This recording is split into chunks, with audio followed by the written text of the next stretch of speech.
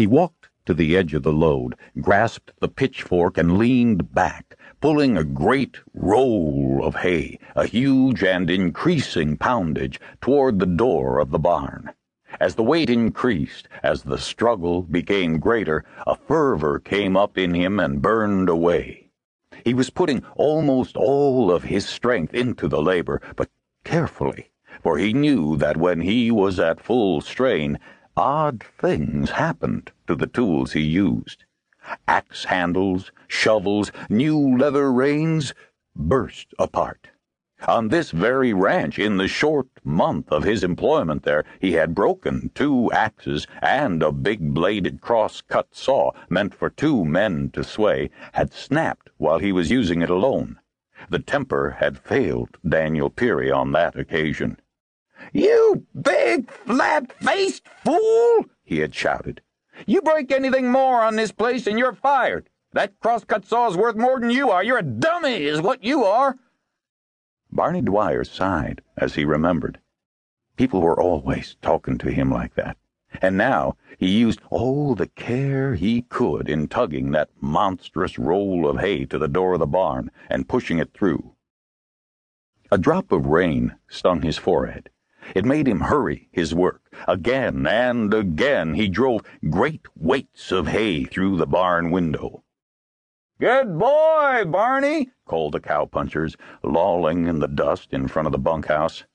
They were all clever experts with rope and gun.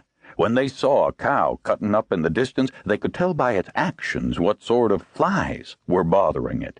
They could doctor a sick horse, mend harness, build fence, weave horsehair into ropes and bridles. To see them work, to see what they accomplished with their puny hands, was always a wonder and a delight to him. Therefore, although they laughed as they praised him now, he forgave the laughter and reddened with joy because of the praise. There was more than a ton of hay on that wagon. He cleared it off with the expedition of a Jackson fork until hardly a quarter of it was left. A volley of rain struck him and put 20 small, cold fingertips upon his skin. He ran to complete his work, dipped the pitchfork deep, and heaved back. Alas, the handle of the fork shattered and broke off close to the tines. Fear came over him. He saw the boss leap up and run toward the wagon. He dared not face Daniel Peary. "Get off of that!" shouted Peary. "Get off of that wagon! Get off the ranch! I'm through with you! I never saw such a fool! Get off that wagon!" He climbed down to the ground. After the weight of exertion that he had laid upon himself, his body felt light. He was covered with sweat, and the wind blew him cold all over. But his heart was colder still. Night was coming on, but there was no shadow in night to compare with the darkness of his spirit. He looked down at the ground. All that he saw of Daniel Peary was the hand that he brandished under his nose. "You're as worthless as that fool of a Mustang mare. She's big, too. She's strong, too, and what's she worth? She ain't worth a damn. I'm through with you. I'm going to pay you off. I owe you $40, and I'm going to give it to you now. You take it and get out.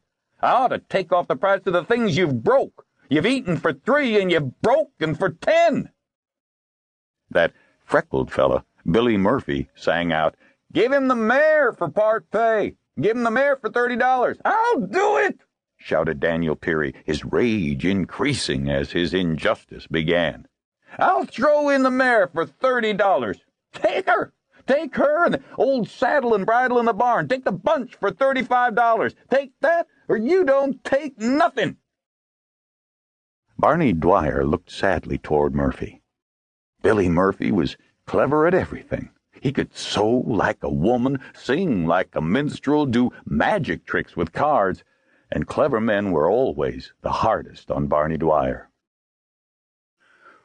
"What would I do with the mare, Mr. Peary?" he asked. "What would anybody do with a horse? Ride her, you half-wit!" shouted Daniel Peary. Barney Dwyer shrank again. He could not argue, but he knew that the best horse wranglers in the outfit had